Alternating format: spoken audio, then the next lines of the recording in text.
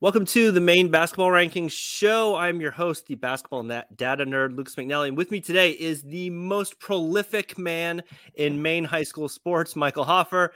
Thank you so much for joining me. Thanks so much for having me. Always happy to talk sports, and thank you for the kind introduction. All right, so my very first question is, have you recovered yet from basketball?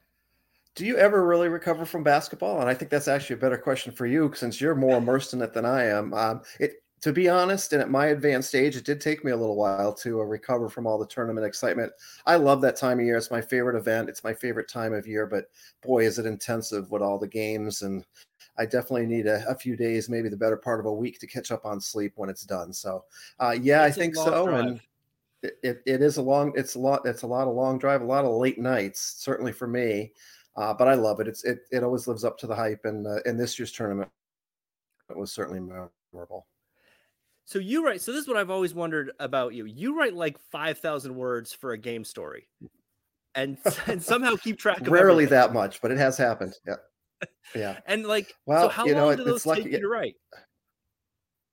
Those take me hour to an hour and a half generally. What I can do is I'll do like the background stuff ahead of time, and also the look ahead if I know what's going to be happening going forward. But the actual play-by-play and putting all the quotes together and uploading all the photos and stuff, depending on the length of the story, it's a good hour to an hour and a half, and it's certainly a labor of love, though. And so you're just sort of keeping track of the basic stuff during the game, like points, rebounds, Right. like scoring runs, stuff like that. Exactly. Yep, and then put it all together at the end. But yeah, I try to keep as detailed stats as I can. The stuff like shooting percentage, that's a little beyond me. But as far as individual stats like assists and rebounds and block shots, certainly I'm able to do that. And then of course the scoring changes and the runs, because that's so important to games. Mm-hmm. I mean, shooting percentages and like turnovers. If you had two people, because I use an iPad, and if you had two people sitting next to each other on an iPad, they probably wouldn't match up 90% of the time. Oh, no, exactly. And that's why I like to do my own, not that I'm 100% right either, but I'd rather rely on my own. And if someone makes a mistake, I'd rather it be me than someone else. But, if someone else is tracking some of that other stuff, I will certainly use it too. I find it's helpful. I found, especially this year at the Expo, I found it really helpful to sit next to Don Shields, because then he's calling him out and I can hear him in the corner. Yep. That whatever helps. And what in being perfectly honest here, I do record the state games. So when I'm going back to write a game story, there are times, especially if something crazy happens at the end, if I need to go back and look at the videotape, occasionally I'll do that too. But for the most part, I don't need that. Yeah, I was doing that a little bit, especially for that Spruce Mountain Ellsworth game. Just sort of going, okay, what was the structure of this? What was happening? How was this going down? And who actually did what? Yeah, those B games were wild. And, I'm still not sure why they had them in Portland, but I'm glad they did, because it was right in my backyard. And even though I didn't cover either game, I just got to sit and watch them. And, both thrilling games down to the wire with some wild leads changes and swings, and just a great way to kind of put the exclamation point on the season. And you already had a press pass, so you might as well. Yes, I did. So I might as well use it. Yeah. Yeah. Well, what I heard from MPA people is they would have done it in Augusta because the whole snow thing, and they would have done it in Augusta, but Augusta was booked that day. Because all of those teams, Augusta was closer than Portland. Absolutely. Right. So it would have made a lot more sense. But, got to say, people traveled well on a weeknight. Ellsworth brought a ton of people down. Spruce Mountain certainly had a lot of people too. So I was impressed with, I guess if your team's in a state championship, for most communities, that doesn't happen every day. So you're going to want to make a point to get out and see it. And it turned out being worth the drive, I'm sure, for most people. Yeah. I mean, I think we can all sort of give up one night of sleep for a state game. I gave up many that fortnight or whatever it was. Yeah, I was getting to bed around 2 or 3 most of those nights, I think, for tourney week. Yeah, that was about right for me as well. All right. So the other thing before we get into spring sports is I was doing a little bit of background on you just before we got on here, and I noticed you're from Arizona, which is a surprise to me, because I always assumed you were from here, since you're like such an ardent Patriots fan, even if your predictions aren't on point all the time. Not even close half the time. But yeah, I grew up in Arizona.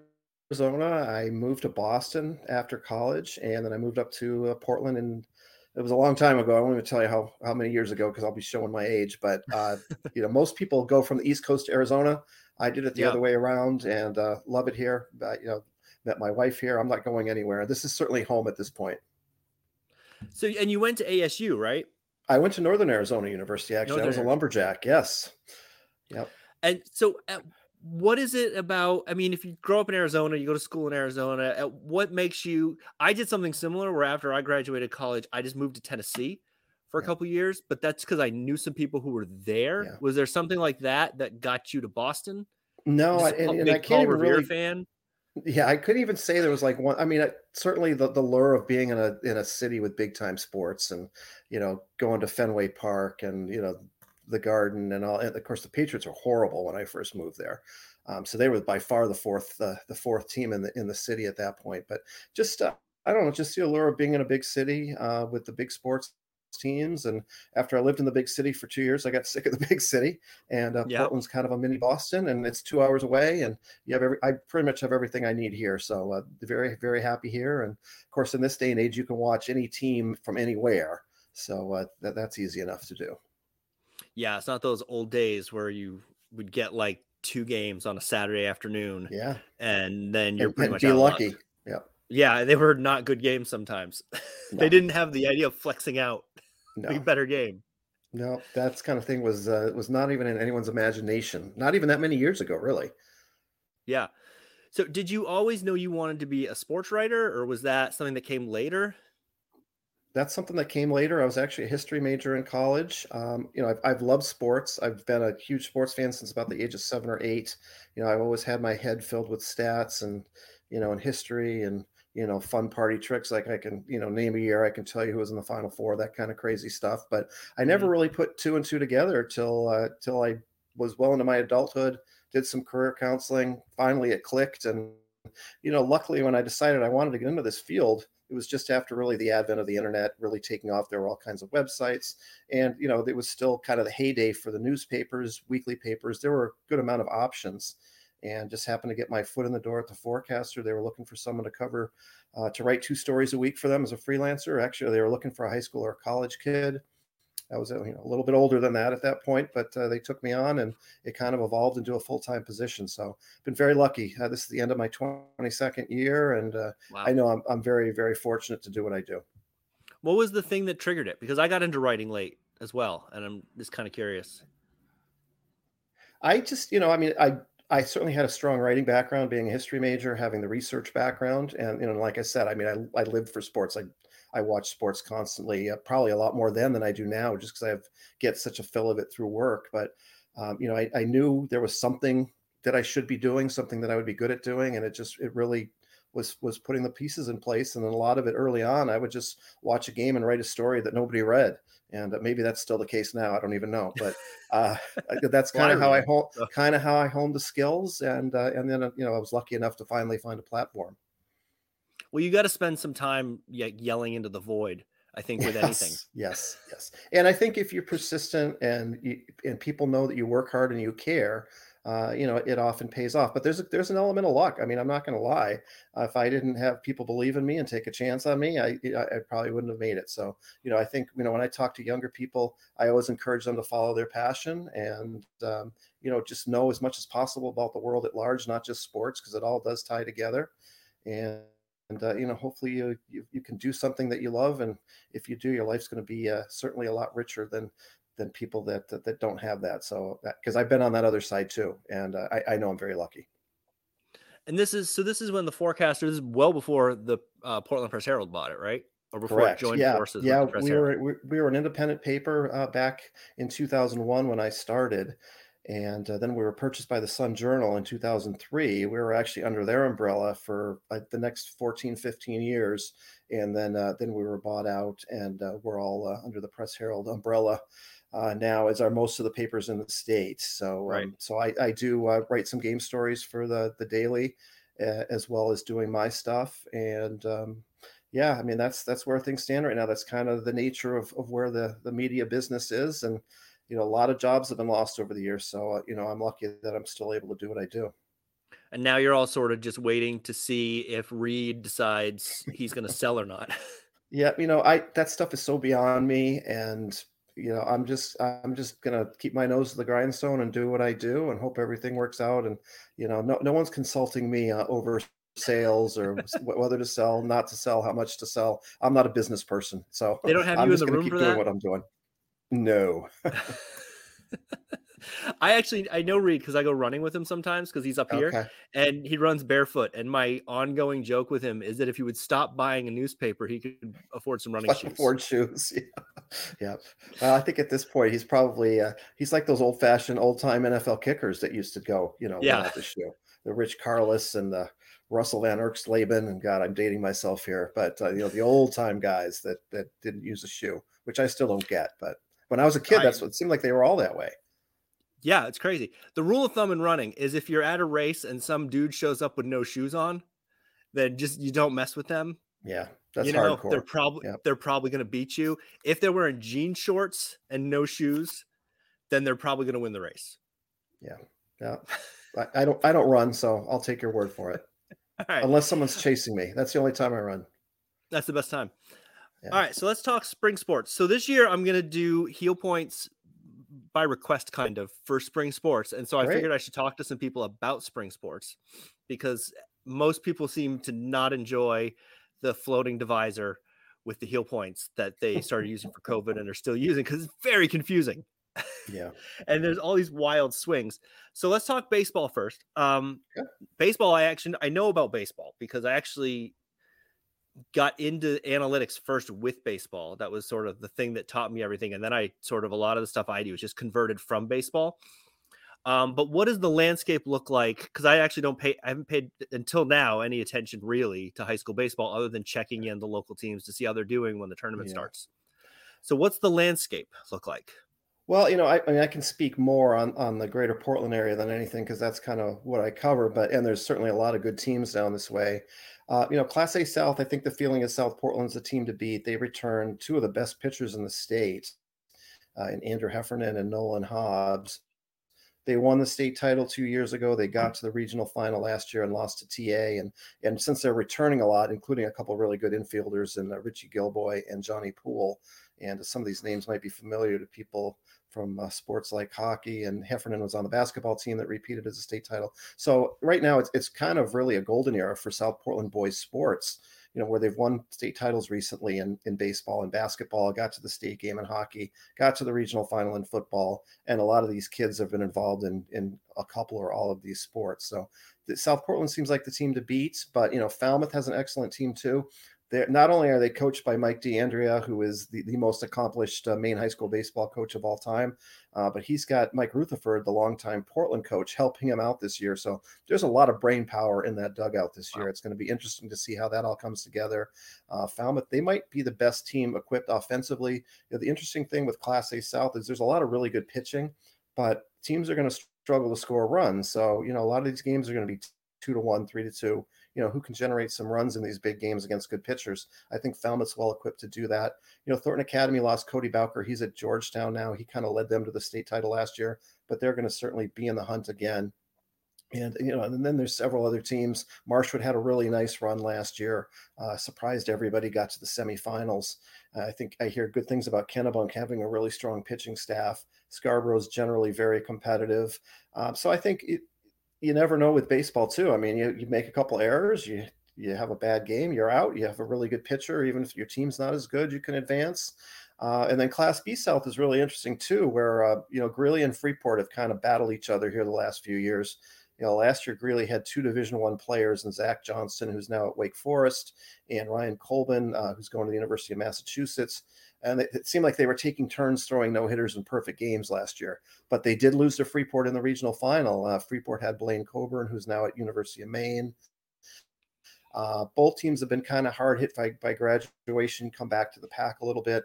That might give the team like Yarmouth or York or Cape Elizabeth a chance to kind of step into the void. And, and I know, I'm mentioning a lot of these schools that are, a lot of these are good basketball schools too, as well as good in a lot of other sports. But, I'd expect, from my coverage area and from the greater Portland area, these are teams that you're going to be hearing a lot about in the next 2 months. And that's kind of a theme, isn't it? That when a school is good in one sport, they tend to be pretty Yes. good in other sports. There's some Right. exceptions.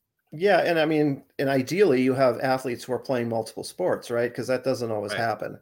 So, and I think, in a lot of these schools that are down this way, you talk about some of the great basketball players from this year. Stevie Walsh from Yarmouth, he's a three-sport athlete. He's a star soccer player. He's playing baseball in the spring.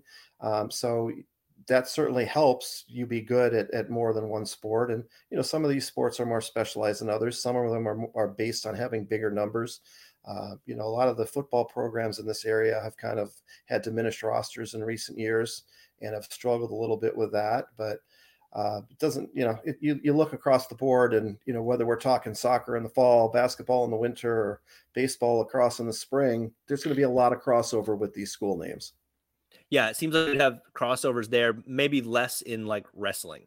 Like I don't know, Yes. you don't really tend to see the wrestling guys show up in like soccer No, or and anything the like that. schools that tend to excel at that, like Noble, I mean, we don't really talk about Noble in a lot of the other sports, but I mean, that's kind of their crown jewel each year.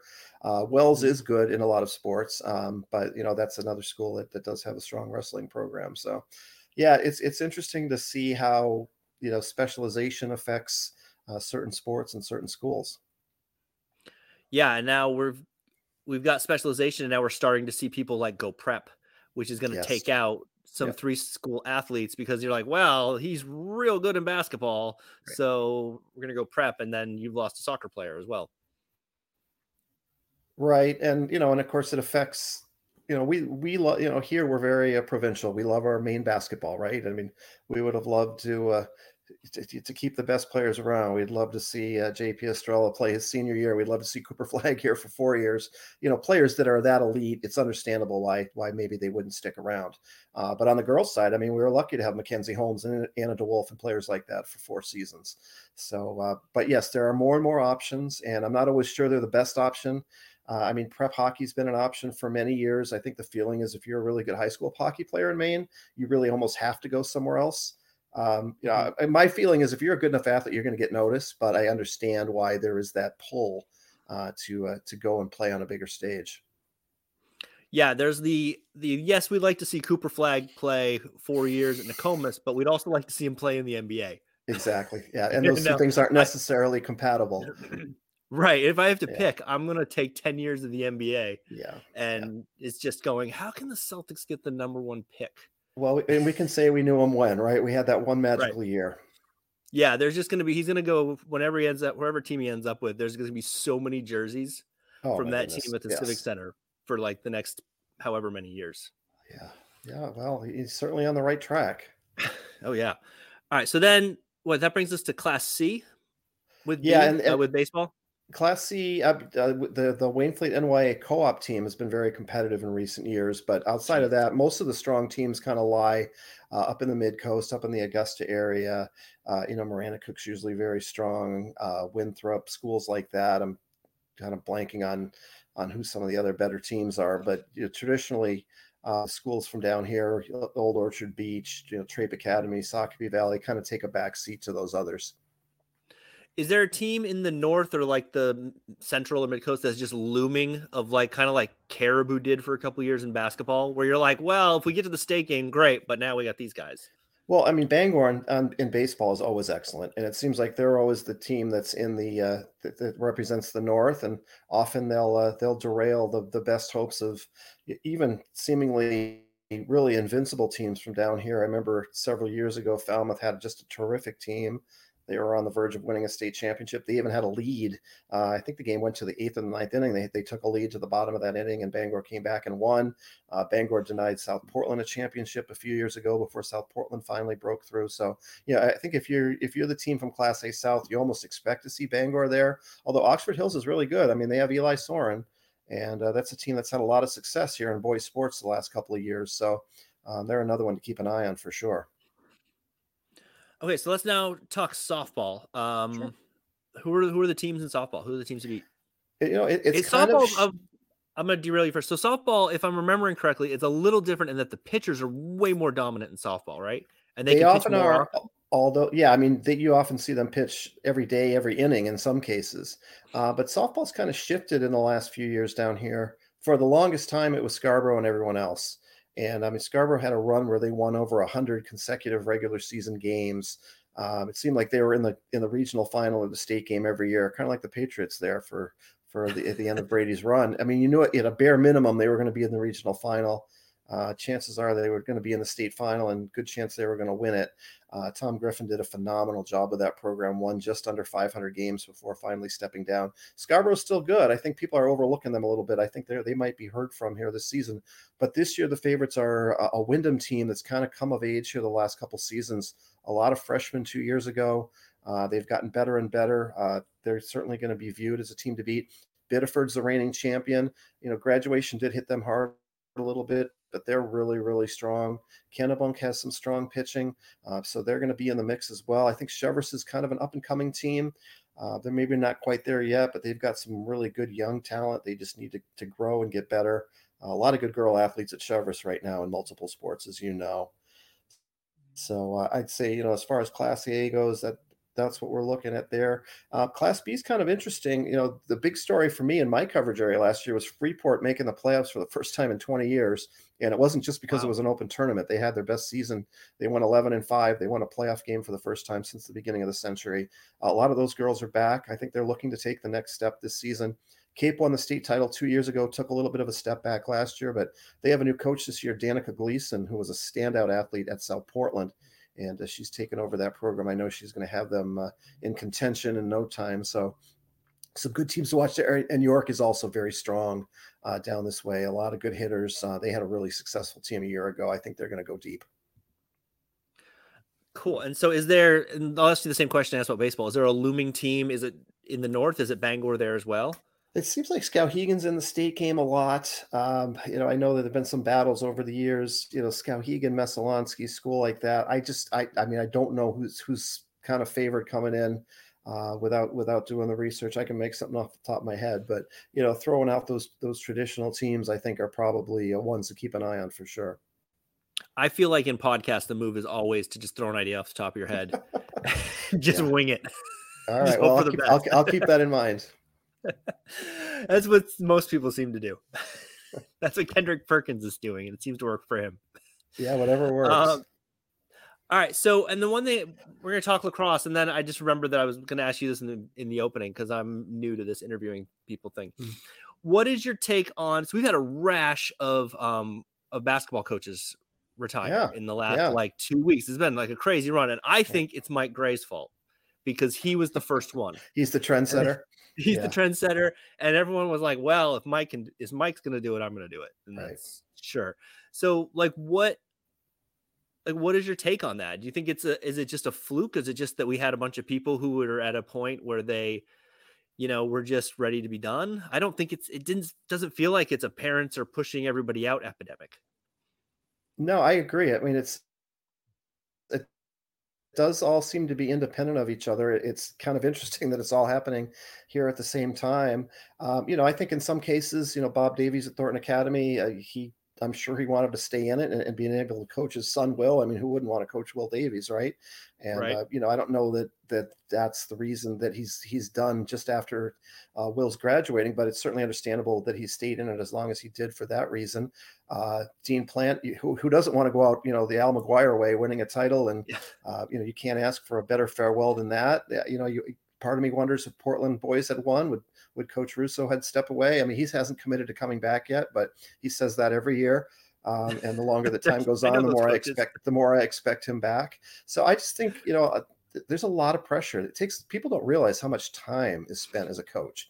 And it's not just from, the end of November till, in a best case scenario, the first week in March, you're busy during the summer, a good chunk of the summer. And really it's a 12-month a year job, keeping up with the kids, trying to keep them engaged with school, keep them, involved with the program. And once the games start, it's a lot of time, it's a lot of commitment, it's a lot of pressure, and these stipends aren't very big. So, I know it's a labor of love for a lot of these men and women who do an awesome job.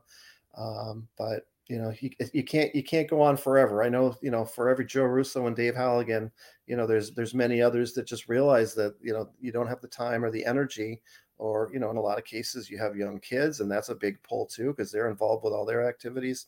And it's impressive to me, the people that can juggle all that as well as they do. Yeah, I mean, if you're Davies, your son just won Mr. Basketball. Like that's Right. Yeah. a pretty good note to go out on. And excuse me, Right. you'd Other than want to winning a stick state around to title. I coach your mean, that's, yeah, yeah. Yeah. you'd want to stick around to So coach your kids. And then the other thing I see sometimes is people going, "Well, my kid's about to go into high school, right. and And I I want to be either able to don't want watch to them. coach, I want to be able Yeah. to be the fan who's the obnoxious fan in the stands yelling at the officials and not, Yeah. not be It's funny to me responsible." how many of them become that person too. You would think they'd have a little Yep. more, or bug the coach about playing time. I'm always floored that, if you had been on the other side of that, how easily, I guess it's human nature. It's well, if you're no longer coaching, you can't get a technical from the stands. That's So, true. You can get thrown there's no out. I've seen fans get thrown out, but I've seen some yes, fans you get thrown could. out. It's my favorite thing to see at a game because it's always in a game. And most often it's in a game that's like a 40-point game. And the ref's just like, dude, Right. it's a 40-point game. Shut up. Yeah. Yeah. Oh, I know. All right. So let's talk about lacrosse. I'm going to just preface this by saying I know not a single thing about lacrosse. I know that they have a stick with a net on it, Yep. Right. and Very good. That's a start. I think they wear goggles, and that's all I know. So so there's They don't have it's lacrosse here. When almost I was growing up, it wasn't a thing in this area. right. Right. It basically, think of it, lacrosse as two different sports, because the girls' game and the boys' game is totally different. The boys' game, Oh, it's kind of like football in the spring, in the sense that it's extremely physical. You can knock people around, you can swat with your stick and try to get the ball loose. Very physical game. I always say it, other than football, that's probably the second most testosterone laden sport. And okay. there is some crossover between those two. The girls' game really does not allow checking to speak of. You can try to knock the stick out of the sphere, and the girls' stick is totally different than the guys. They have to kind of cradle it and twist it, because otherwise the ball will fall out. So it takes a lot of skill just to be able to maintain possession. Boys' game, it has a deeper pocket, and it can't be too deep though, or it's a penalty. So, I mean, those are kind of the basics of it. The goal is the same. Obviously, you want to put the ball in the goal more than the other team, and you win. But if you watch the two games, they are very, very different sports. But they're equally entertaining, just in different ways. So when I'm watching a movie and they have the real macho testosterone dudes who are the jerks in the movie, and they put Yeah. them as lacrosse players, that's why. Yeah. Well, it's interesting how that's the casting, but most of the guys I cover are great, but yeah, I mean, I could see where some of that would be applicable. And so then it's also a little bit like hockey without skates. True. It Yeah, sounds I mean, like a a little bit. lot like football, a lot like hockey, and it's a very entertaining sport. It has grown incredibly. You think about, lacrosse wasn't even sanctioned by the MPA until 1998. Prior to 2006, it was just one class, and as of, I think it was 2018, it went to a third class. So a lot of schools are playing it, and it's branching out more and more. I mean, originally it was basically in the Portland area, Cumberland, York County. I mean, now we have teams in Bangor, Holton. Uh, and we've had teams make it to the state game, that like Oak Hill, Maranacook, Messalonsky, that you wouldn't necessarily think of as lacrosse powerhouses. So the game has grown a lot. It's certainly still strongest down in this area with the Cape Elizabeths and the Yarmouths and Falmouths and teams like that. But I know that baseball and softball have had their numbers hurt in a lot of cases, just because of how popular lacrosse has become. Yeah, I have heard some of that. And so if it started in 98, that would explain why I don't know anything about it, because I graduated in 97. Right. And so, Yeah, I think so. It did exist. There was a league. It was mostly made up of smaller private schools, and a few public schools that got ahead of the curve, like Cape Elizabeth and Yarmouth, that remain powerhouses to this day. But certainly it was a very different story back then. And now most of the schools have it. Certainly down our way, and I think it's just going to continue to grow in other parts of the state. because it doesn't sound like it has a big financial investment. I mean, you've already got your soccer field, Right. right? And it's No, just it's some it's not like sticks. hockey where you have to buy a lot of equipment, get your ice time and weird hours. No, it's relatively inexpensive, and it's a sport that you can pick up fairly quickly. I mean, really, the biggest thing is the stick skills. If you're athletic, if you can learn how to throw and catch, you're gonna do really well. Yeah, then it's just running and dodging people, Exactly. right? Yeah, and All right. shooting and scoring So ideally. ideally, ideally. Um, so then the powers, I looked at the state champions and it looks like it's pretty much Falmouth and everybody else. Is that a fair assessment normally? Well, it's actually Cape Elizabeth and everybody else. I mean, Cape has Oh, is it? Okay. dominated. Yeah, Cape has dominated really going back to the 1980s. I mean, this is just the premier program for the boys. They got in on the ground floor. Charlie Birch created a program that won every state title in the 90s. Finally, in 2001, NYA knocked them off in the state game. And then from like 2003 to 2010-ish, Yarmouth was every bit their equal, if not maybe slightly better. And then Falmouth had a little bit of a run where Falmouth and Cape had a great rivalry for about 5, 6 years. But in the last couple of seasons, Cape has kind of gotten back to that level where it's them and everyone else. They even made a documentary a couple seasons ago on their undefeated championship team that won a Oh, state title for the first time in a couple years, and it was their first Class A title. It was the only thing they hadn't done yet was win Class A, and then they of course repeated this last season. So uh, Ben Raymond's been the coach since 1998. He also is the boys soccer coach and very successful swim coach at Cape Elizabeth. And he just these kids grow up watching their heroes at the high school. They want to become them, and a lot of them go on and play at college and play at a very high level. And Cape's always the team to beat. And again this year, I mean, I don't think they're quite as dominant maybe as they've been the last couple seasons. Thornton Academy is very strong. They won a couple of state titles right before COVID. They were the champions in 2018, 2019. And they were in the regional final last year. They actually knocked Cape off in the regular season last year. I think they're going to be right there with them. A lot of really good teams in Class A this year, and it's all one region. It's not north and south. Falmouth, South Portland, they're certainly going to be heard from too. Scarborough. These are all teams that are used to going deep, have won state championships, and everyone's chasing Cape, but there's some really good teams there. And in Class B, Brunswick upset Yarmouth in the state final last year. I wouldn't be surprised if those two teams are on a collision course again. But you've got Messalonsky Coney on the girls' side had a really good year last year. Just continuing to see the game evolve in the mid coast, and then Class C really has become an NYA Waynfleet showdown every year. Unfortunately, with the heel points, the first couple of years of three classes, they didn't play in the state game. They played in the semis, and that was the de facto state game. But last year, they finally did match up in the state game. It was an epic double overtime. Waynfleet won it. It's the longest ever state game. No state game had ever gone more than one overtime. That one went two. So I wouldn't be the least bit surprised if those two teams are on a collision course again. And that's basically the boys side summarized, a lot of the same names, and a lot of the same teams. And the nice thing is the way the schedule is now, they went from 12 games to 14. So it gives some of these top teams even more of an opportunity to play each other. oh, so they're playing 14 is 14 new this year? Yeah. Okay, Yes, because this I is the was looking first at year. It was last always year. it was always 12. It was always 12 prior to this, so they're going 14. And for a long time the SMA didn't want to play out of schedule, out of conference, but that's changed now, and you're really starting to see. That's why Cape Elizabeth and South Portland can play twice, and they should. They're right next door to each other. They're two of the five Right. best teams in the state, so it just makes a lot of sense. Right.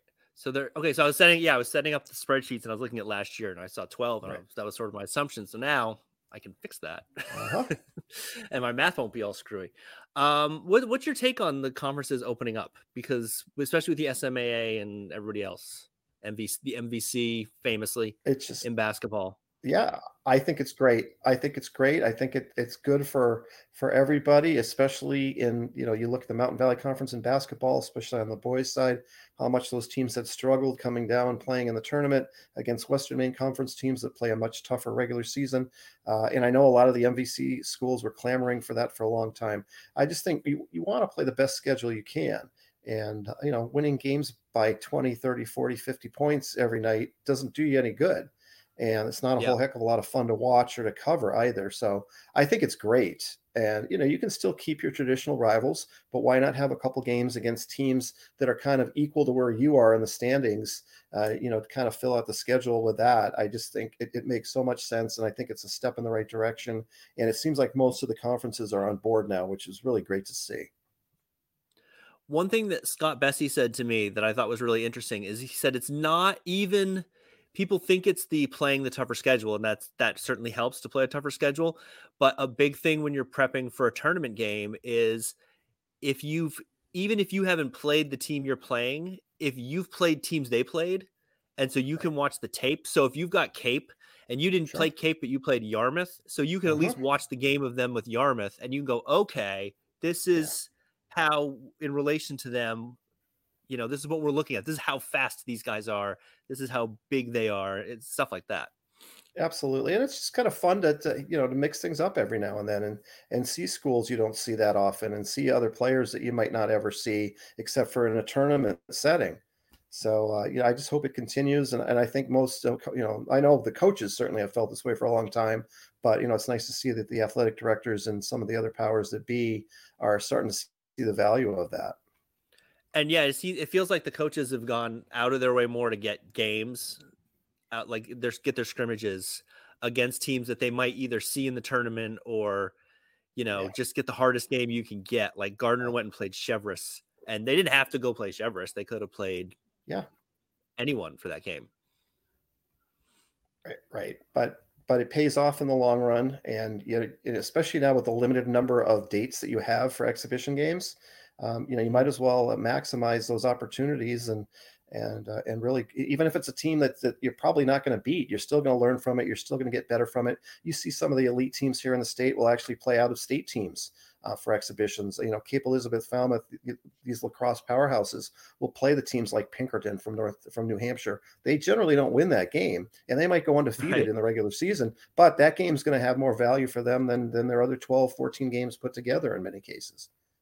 Yeah, I mean, I would think if you're a lacrosse team and you could go down to like Long Island for a week Yeah, and play two or three teams, that would do wonders for you. And plus, it's better for the kids to have that experience rather than just playing Yarmouth again, to go play a right. team in New Hampshire, go play a team in Boston or whatever. Right, and not only that, I mean, and a lot of the spring teams will take the April vacation trips to Florida and get a chance to not only get a weather break, but see teams from all over the country, and that's another opportunity to work on your game and get better. So these are all good. These are all great opportunities, and hopefully they continue. All right, so let's talk girls lacrosse. Who's the powerhouse? And is it also Cape Elizabeth? It's Kennebunk. Kennebunk is the two-time defending champs. They've won 32 games in a row.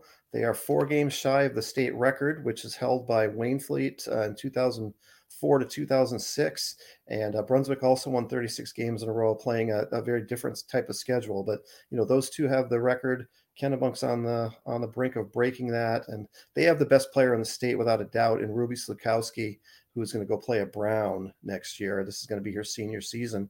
She missed her freshman year altogether because the year was canceled by COVID. She kind of showed up as a secret weapon as a sophomore and wasn't a secret for very long. She's tough to stop. Great player, fun to watch. There's certainly the team to beat, but Class A has some other really good teams too. Yarmouth moved up to A last year. They had been B forever. They actually won the Class B title in 2021. They wanted to move up and play the best last year, and they wound up getting to states.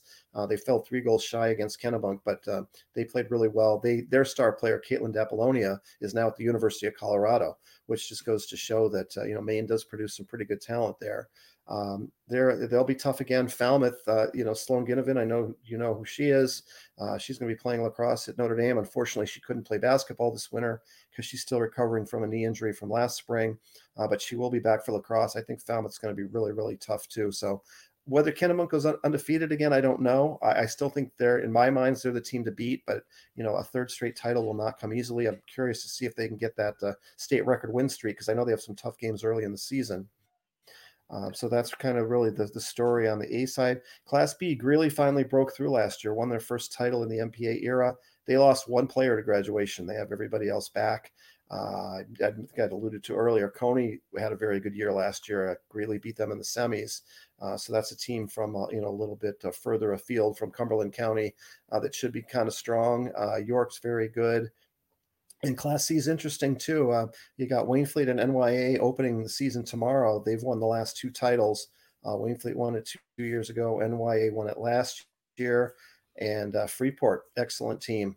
They've been the ones that they've been left on the outside looking in because Waynefleet beat them by a goal in the state game 2 years ago. Last year, Freeport got upset by NYA by a goal in the semis. They're hungry. They want to break through. They have a great player by the name of Kate Tracy who will be at Wesleyan next year. So it seems like in all these classes, you have multiple teams. Yeah, you have a favorite, but I wouldn't say anybody's a sure thing going in. And that should just make for a fun season. Very cool. Is there more crossover on the girls' side from basketball than there is on the boys' side, or would you say it's about equal in terms of players? I would say it's about equal. I mean, without like really studying the rosters, I'd just say off the top of my head, it's probably pretty close. I know that Lizzie Gruber, I think I've seen photos of her doing lacrosse, which seems like a terrifying thing for an opponent to have her I was just going flying to say down that the I would field. not want to be. I would not want to have to stand in her way and try to stop her. Of course, she can't grab any rebounds, but still, that's got to be a formidable sight. Get those legs going, and you're just like, Yeah. whoa. Yeah. I And saw again, her in. Oh, go ahead. I was going to say, if you're a good athlete, and once you learn those stick skills, I mean, it's going to make life tough for everyone else. I saw a game up here where they put her at the top of the zone on defense, guarding the ball. Yep. I'm guessing you're not scoring many goals in that situation. No, it was this poor point guard is like 5'3", and she looks up and there's Lizzie Gruber with her arms stretched out. She's like, what do I do now? Yeah.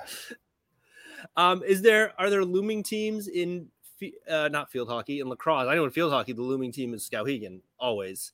But in girls lacrosse, is there a looming team up north? Oh, let's see. That's a good question. I think Coney's going to be good.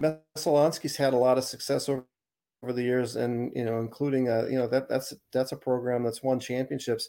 Bangor is a program that's a newer program that they were in the playoffs last year. I think they're slowly starting to put it together, and that's the nice thing is you're seeing as time goes on these programs that are younger that are starting to catch up, and that's kind of the impetus that a third class was created for 5 years ago, was to give really young programs a chance to compete, as well as smaller schools kind of give them a home. NYA and Waynefleet are really good, but they're not beating Cape and Yarmouth in the playoffs, so it gives them a chance to compete for a championship at that level, and it gives a lot of other programs just a chance to kind of get up to speed, and I think it's worked out pretty well. So hopefully as time goes on, you're going to see maybe some schools that you're not really thinking of as lacrosse schools becoming competitors and getting to regional finals and perhaps state finals. And, a rising tide lifts all boats. And I think that would be great for the sport. They've kind of been using Class D for that in football, right? Yeah, that's the theory. Programs. Yeah. Right. And that's worked out pretty well too. And there's been a developmental league now and then that's helped. Football is an interesting phenomenon just because it's lost so many numbers in so many towns, including down this way. Programs that you wouldn't even think of that are struggling for numbers, kind of need a place to go. And that's kind of what the 8-man option is now. Right. Yeah. I haven't even looked at the 8-man stuff. But it was just they take out the linemen basically. So you're basically looking at your skill players. Yeah, you take out a couple. It's a fun, and it's actually shorter with the length of the field is the same, but width-wise it's closer. But it's a fun game to watch. I did the Yarmouth Waterville State game this year. Thrilling game, came down to the last second. Certainly a good quality of play. So, and it's a great option for some of these programs that traditionally struggle for numbers. And in football, you've got to have a certain number of healthy bodies to be able to play. Yeah, it's not like basketball where you can be Seacoast Christian and roll up with 6 people and hope for the best. They'll thrive, yeah. Right. Until the state game, yeah. Until the state game. Well, you get up against Southern Heuristic and you need a lot of people. You need an army to hold your own against them. Yeah. I still don't know where they find all those people up there to play basketball. I just there's not a lot of people. That's what you do, right? I've never actually been to the county. And I know that they love their basketball up there, and I know there's been Oh some yeah. great players that have come from up there. It would be a lot of fun, I think, to take in that setting sometime. Yeah, it would be great to go up to like Easton and Southern Rustic and Presque Isle, Caribou, and just check out those gyms. Like, I feel like Absolutely. if I was 10 years younger and not married, I would probably be doing that on a regular basis. You But could probably do a lot of things if that were the case. And yeah, I hear you. yeah, Now, one of these years, I'd love to take a sabbatical, even if it's like for a week or two, and just go places that I've never been before. And because I know, yeah, you get a taste of it in the tournament when the schools from up north bring down the bands and bring down half the town, and it's kind of a Hoosiers like environment. It's got to be so much fun to be able to actually see them on their home court and be in that actual setting. I got to put that on my sports watching bucket list to make a trip and do that sometime. you get a little bit of it with the streaming now because you can Yes, go, you can, that I'll sort helps. of bounce around. I have to bounce Mhm. around just to find scores for some of these games, and I'll end up watching like the last 2 minutes of a game at Jonesport Beals, and I'm like, man, that's a cool court design. Yeah, That's pretty sweet. There's like right. 10 And it's people in that great that you gym. can actually do that now. I mean, it's one of the few good things that came out of COVID was those that do. It's a wonderful way to check out games from elsewhere because it's not like there's an ESPN that's bringing you from one game to another. So you got to Right. search it out on your own. But that's great if you can do it. And I know, yeah, when Greeley had that crazy 8 overtime game against Freiburg earlier this year, people were tuning in on the stream, and otherwise, you would have had to race to Cumberland to try to catch the OTs, which probably wasn't realistic. Well, I don't know. It depends on which overtime you left during. That's You might have true. been able to That get that there for the end of it. that that was something else, and unfortunately, I wasn't there that night. And that's just my luck. I usually pick the wrong games, but no one thought Yeah. Greeley Freiburg in late January was going to be a game worth seeing. So, just goes Yeah. to I, show you never know. I think I heard about it like halfway through the eighth overtime. And I was like, wait, Yeah. what? What's happening? There's Yeah, I heard no, it. I they're heard not in in the the eighth overtime. fifth, and then it just kept going and going from there. But and it's not like a lot of the famous multi overtime games didn't have a lot of big shots, a lot of dramatic plays. That Bangor South Portland 5 overtime game, the famous one from 1992. One of the overtimes was 0-0. So I mean, there was one big buzzer beater in that game, but for the most part, it was attrition. And whoever had the ball last would hold for the shot and try to win. This Greeley Freiburg game had multiple overtimes where someone hit a game tying three, sometimes from impossible angles. I mean, a couple of those shots were just crazy. And Insane. I think that adds to the lore, and that's what made that game so special. There's I was doing some research on it after the game, and there's a 13 overtime game in Yeah. the Carolinas, a girls game that finished in the 30s. And so you can just imagine how Yes. bad that was. It was like 8 straight Right. overtimes that were scoreless. Right, because you'd get the ball and you'd hold for a shot, right? And then Yeah. you didn't score, and it's on the next. I mean, that's no fun to watch, and it Yeah, doesn't. that's It's not near as dramatic as a game where you have big play after big play to keep it going. yeah, it must have been pretty painful to sit there through I would, like yeah. 8 straight scoreless overtimes. It's like, You're when like, is this going to end? Yeah. "Oh," it's like, "We don't have beer sales for this? Are we sure we don't have beer sales for this game?" Back then they Uh, might have. Who knows? oh, yeah, that's true. In the Carolinas, maybe. They Yeah. already said moonshine underneath the bleachers. Oh, I bet there was some of that getting passed around.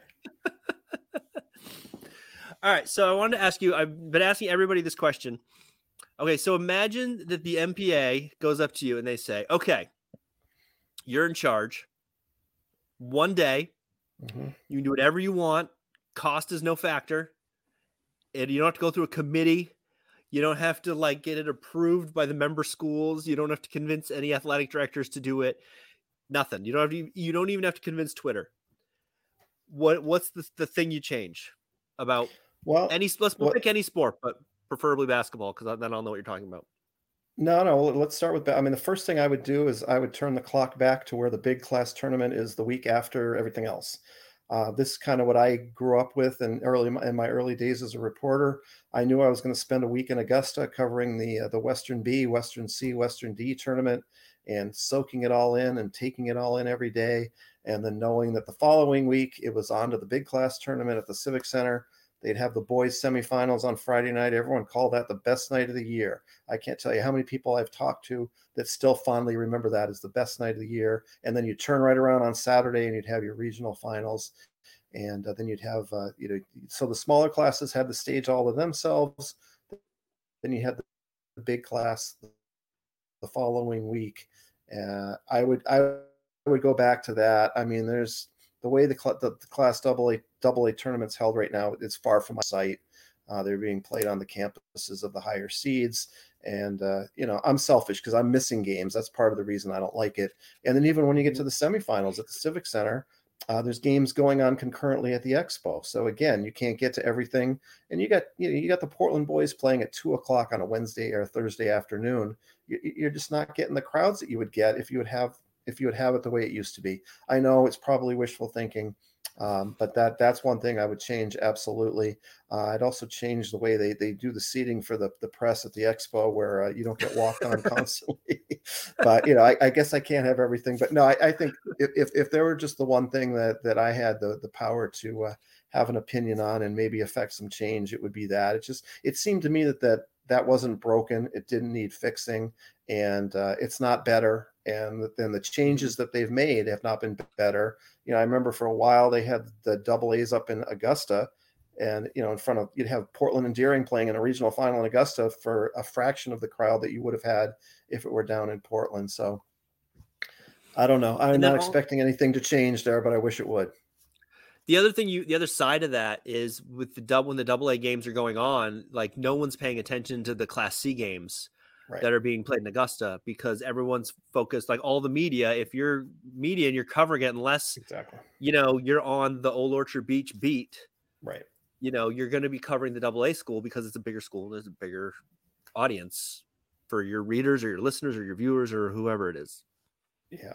I mean, I the more basketball, the better, right? Let's make this Yeah. thing go a couple weeks or 3 weeks, whatever. I mean, well into March, and in a lot of states, I don't think they even get their tournament going until well into March, and it goes until like the middle of the month. And maybe that's extreme for here, but I do think that we could make this last another week and give the big class schools their own limelight. And I think you'd see people flock to whatever they're calling the Civic Center these days, Cross I just call Insurance. it the Is it hockey the rink. center or the arena? I still call it the Civic Center.